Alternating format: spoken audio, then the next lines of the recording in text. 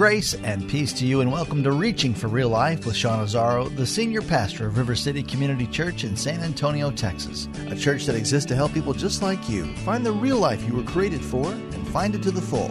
And that's what Jesus promised in John 10:10. And today we continue in a series that's called Called. Here am I, send me, based on Isaiah chapter 6.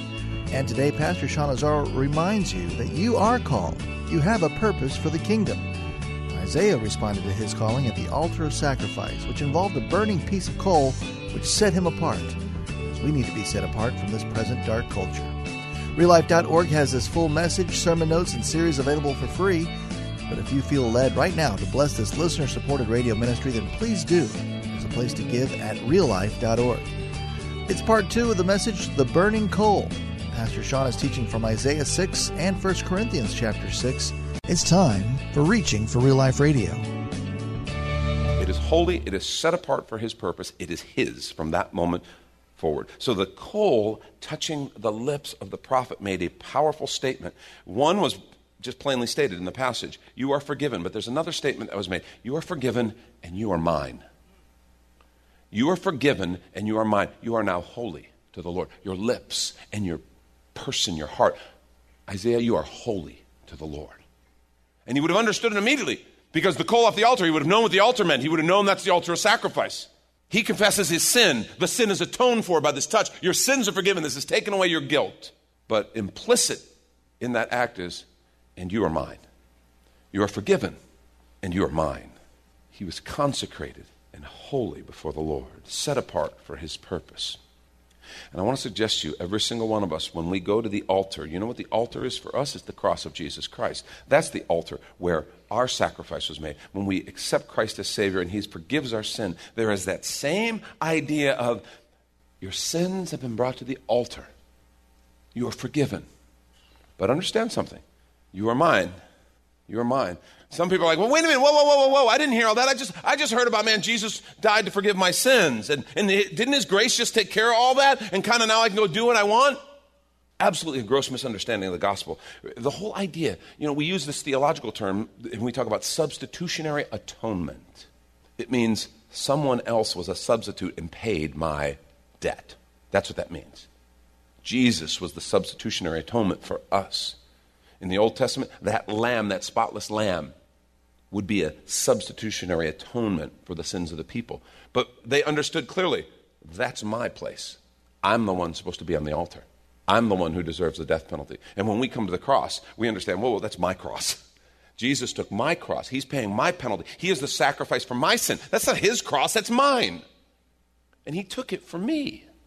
The sacrifice took the place and represented the life of the one bringing it. And so Christ died on our behalf, but understand that brings to light the New Testament theology that the Apostle Paul taught. Look what he taught in Colossians 3, 1-3. He said, since then you've been raised with Christ, set your hearts on things above, where Christ is seated at the right hand of God. We understand this idea of being raised with Christ, don't we? In baptism, we understand Romans 6 tells us that when we are baptized, literally it's like you died with Christ and we're buried with Christ in baptism. We're buried with Him. The old person who you knew before Christ, the old Sean Azzaro, that person's dead, buried with Christ, because my sins were buried with Him.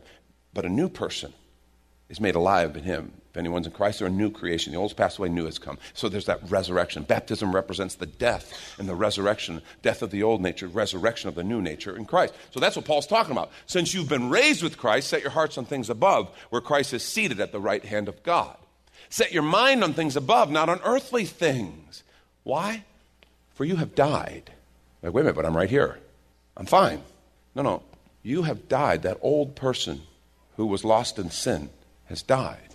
And your life is now hidden with Christ in God.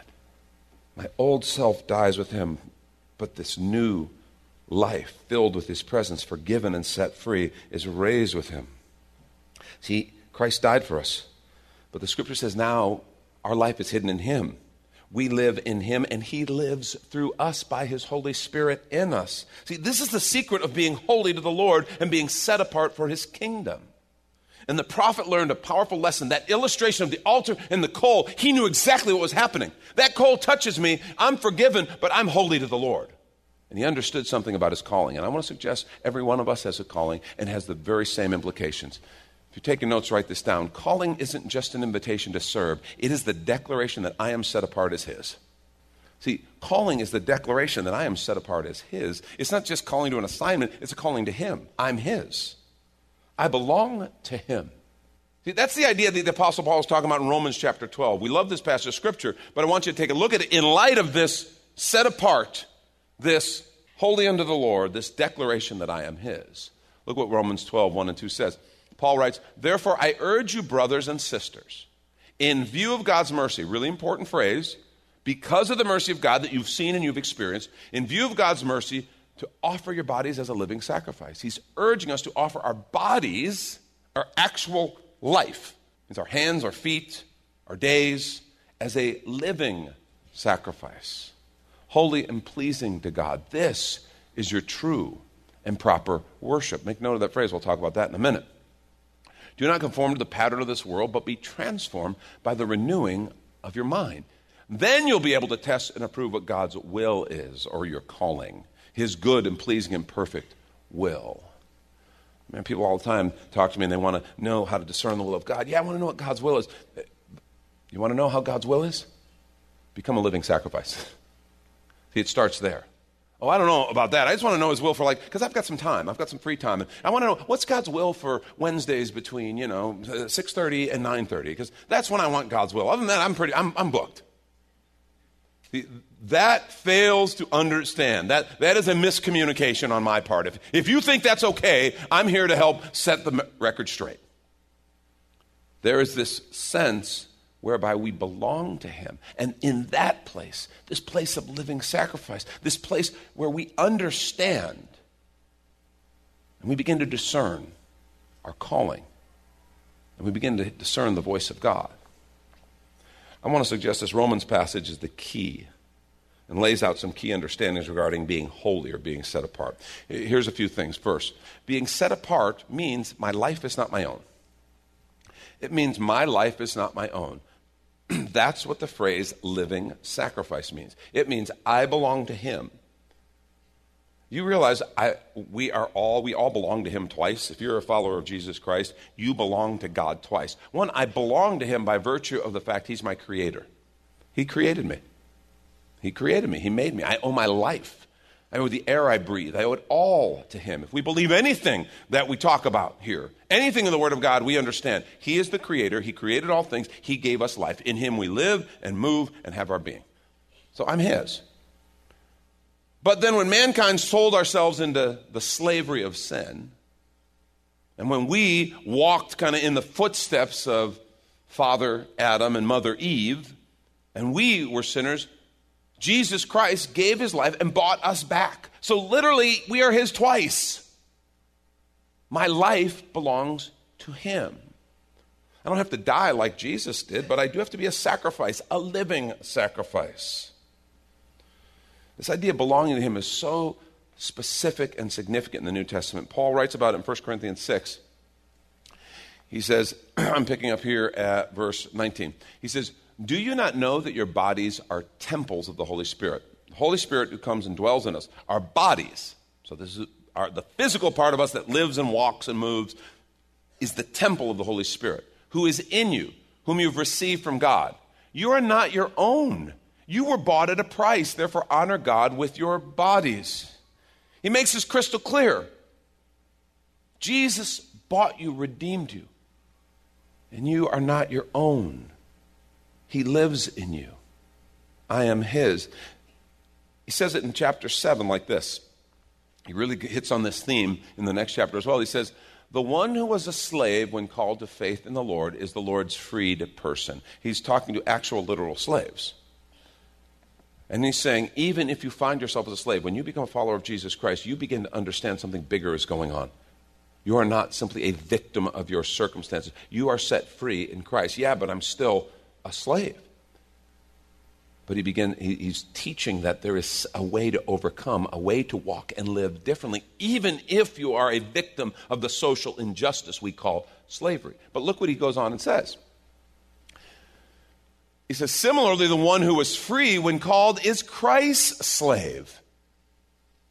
He's like, you need to understand something. If you think you're free and you've become a follower of Jesus Christ and you've begun to walk in him and been filled with his Spirit, you are now Christ's slave. You were bought at a price. Do not become slaves of human being. Well, we would go, well, no way. No, I'd never become a slave of a human being. That's ridiculous. Well, we don't have the institution called slavery any longer. But I want to suggest we become slaves to human beings all the time. Anytime we become the slaves of someone else's opinion of us, and so we start jumping through the hoops to please them, we're letting ourselves become a slave. Anytime we become slaves to the highest bidder, and we will compromise everything we are to the highest bidder, we become slaves to men. And there's all kinds of ways that we can lay our lives down at somebody else's feet and be jumping through hoops for them. And Paul's saying, no, you're the slave to one, and that's Christ. And I'm telling you, he was serious about this. He introduced himself that way. He used the phrase bondservant. But he would say, I, Paul, bondservant of Jesus Christ. Meaning, I'm the slave of Jesus Christ. And every single one of us has to understand that same idea. And let me just say to you, some of you are like, wow, this is kind of heavy and hard, Sean. I just wanted to come to church, and then, then we're going to the lake. I got the boat in the back of the car in the parking lot, and now I've got all this to deal with. You got to understand something. We were created to be filled with him. We were created to walk in him. Being the bondservant of Jesus Christ, being his possession, is where our heart is found, where that abundant life that Jesus talked about is found, where our highest destiny and purpose is found, where our gifts align with our joy. And that is the place of fulfillment. Trying to do it under your own ownership will never accomplish that. You will always be unsatisfied. You will always be striving. And this is when we take a quick minute to remind you, you're listening to Reaching for Real Life with Sean Azzaro, a listener-supported ministry of River City Community Church, in this message called The Burning Coal. The series is called Here Am I, Send Me, which is available right now on the sermon page at reallife.org.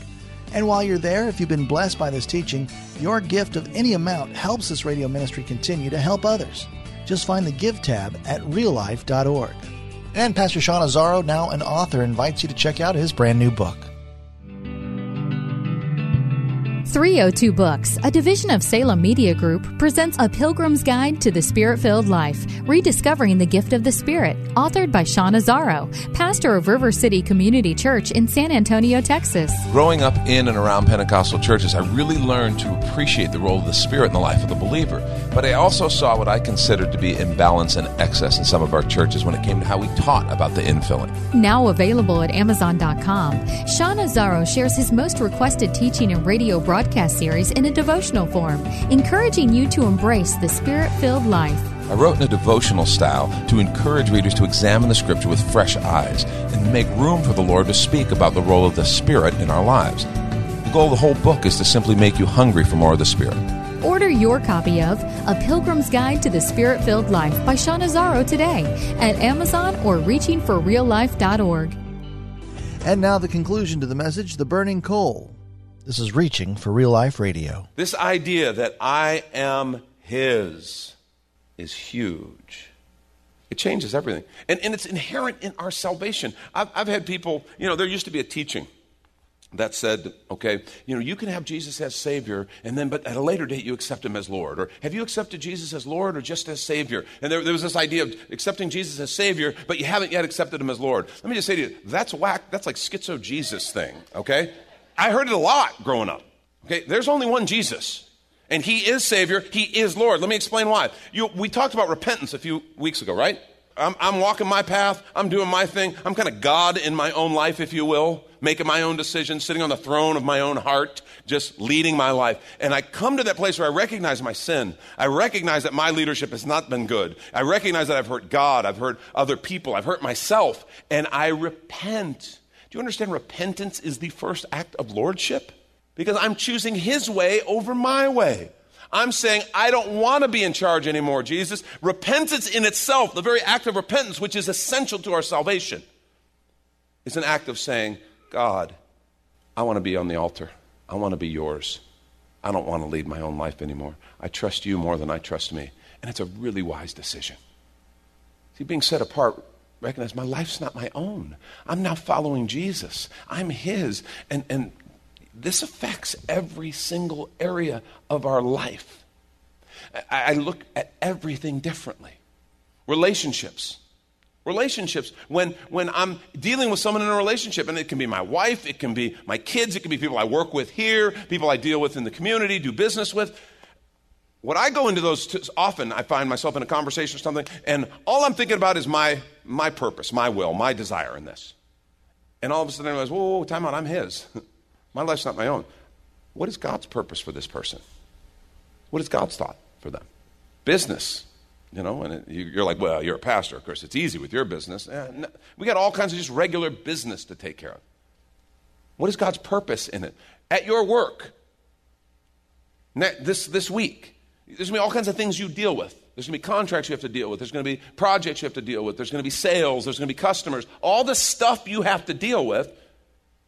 When you realize my life's not my own, I'm all about him and his purpose. Okay, God, what are you doing? What do you want to do in this? This affects every single area of our lives. How I deal with my money. God, do you want me to live in this neighborhood? Do you want me to live in that neighborhood? God, do you want me to drive this car? Do you want me to drive that car? God, do you want me to invest in this? Do you want me to invest in that? God, you want me to be generous here? Do you want me to be generous here? All of it. Because my life's not my own. I'm his. Calling isn't just an invitation to serve. It is the declaration that I am set apart as his. It changes how we make decisions. It changes how we live. A second thing that Romans 12 shows us is being set apart is my response of worship. It is my response of worship. You remember what Paul said? Beseech you, I urge you to be a living sacrifices. Present your bodies as living sacrifices, holy and pleasing. And what do you say? This is your true and proper worship.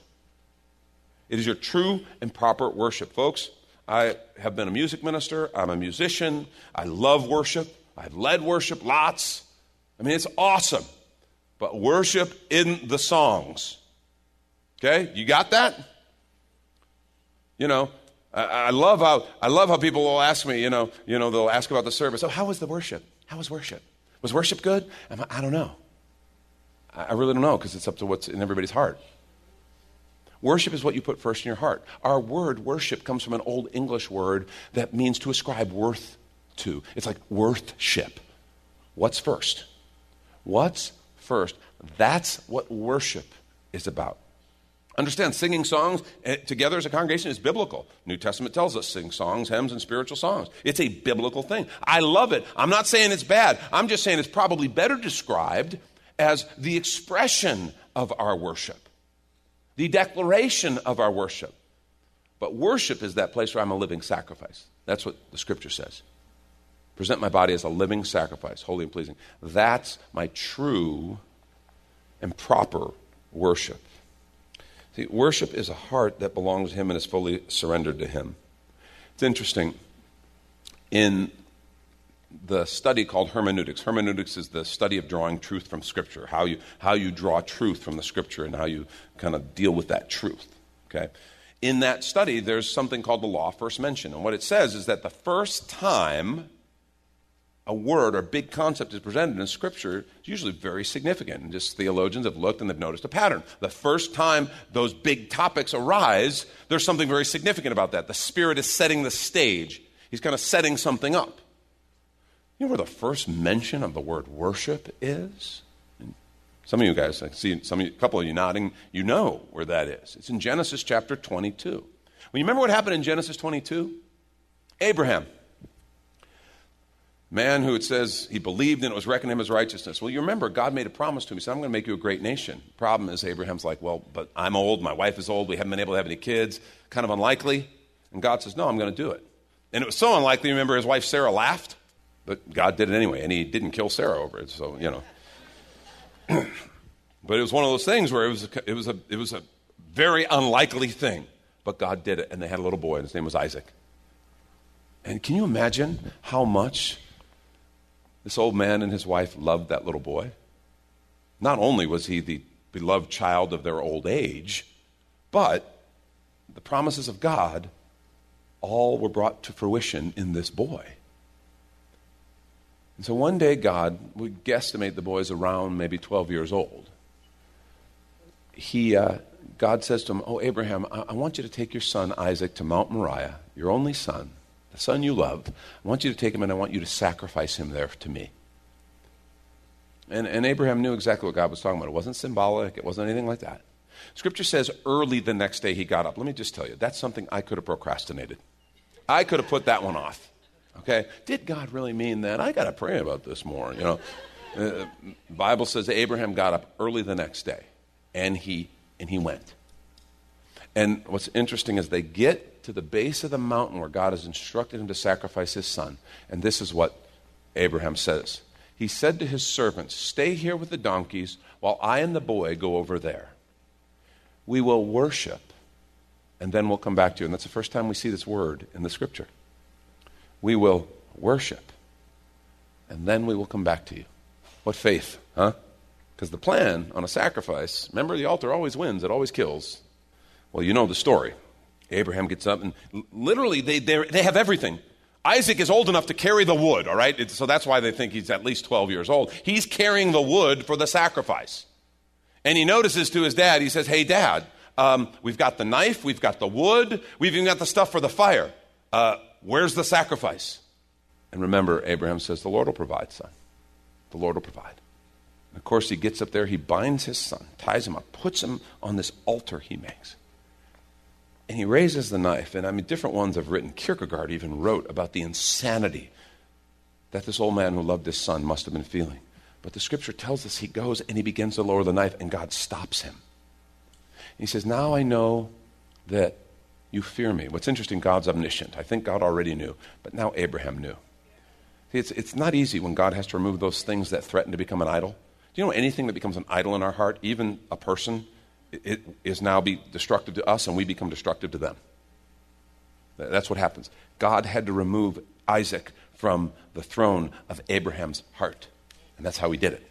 And the Scripture says he did provide. He did provide a sacrifice. And that's the first place where we learn about worship. See, that's worship. Worship is a heart that is fully surrendered to him with no idols.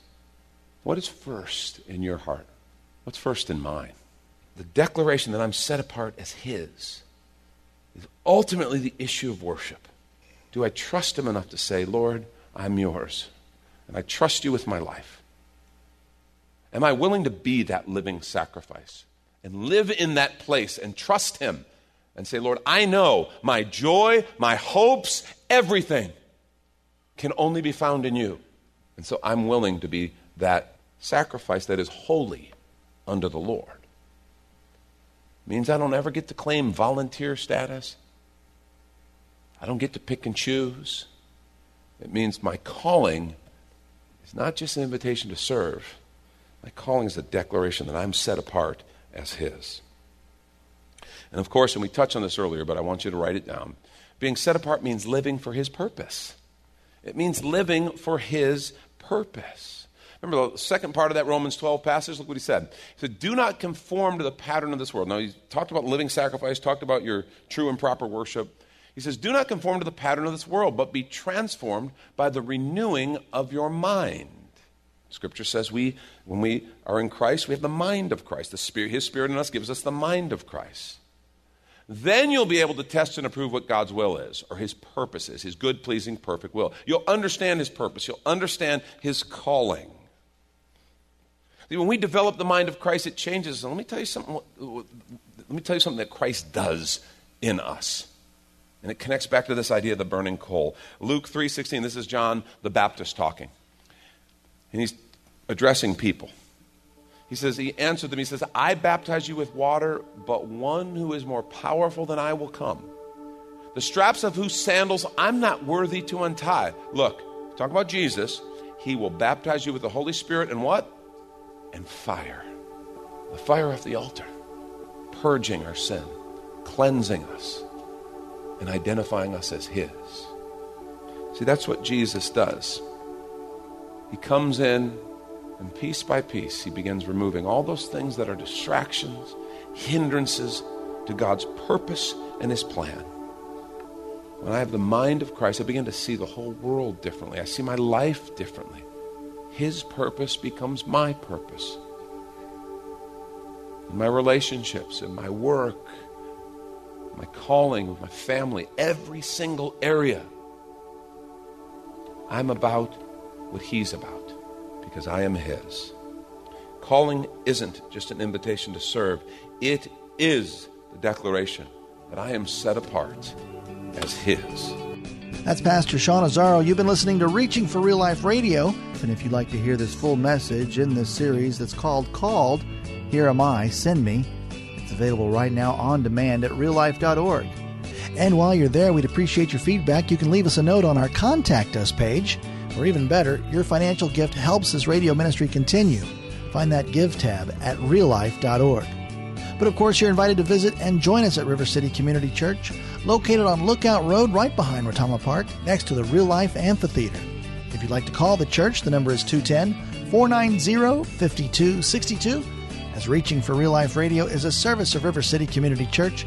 We hope you join us again next time as you travel the road to real life.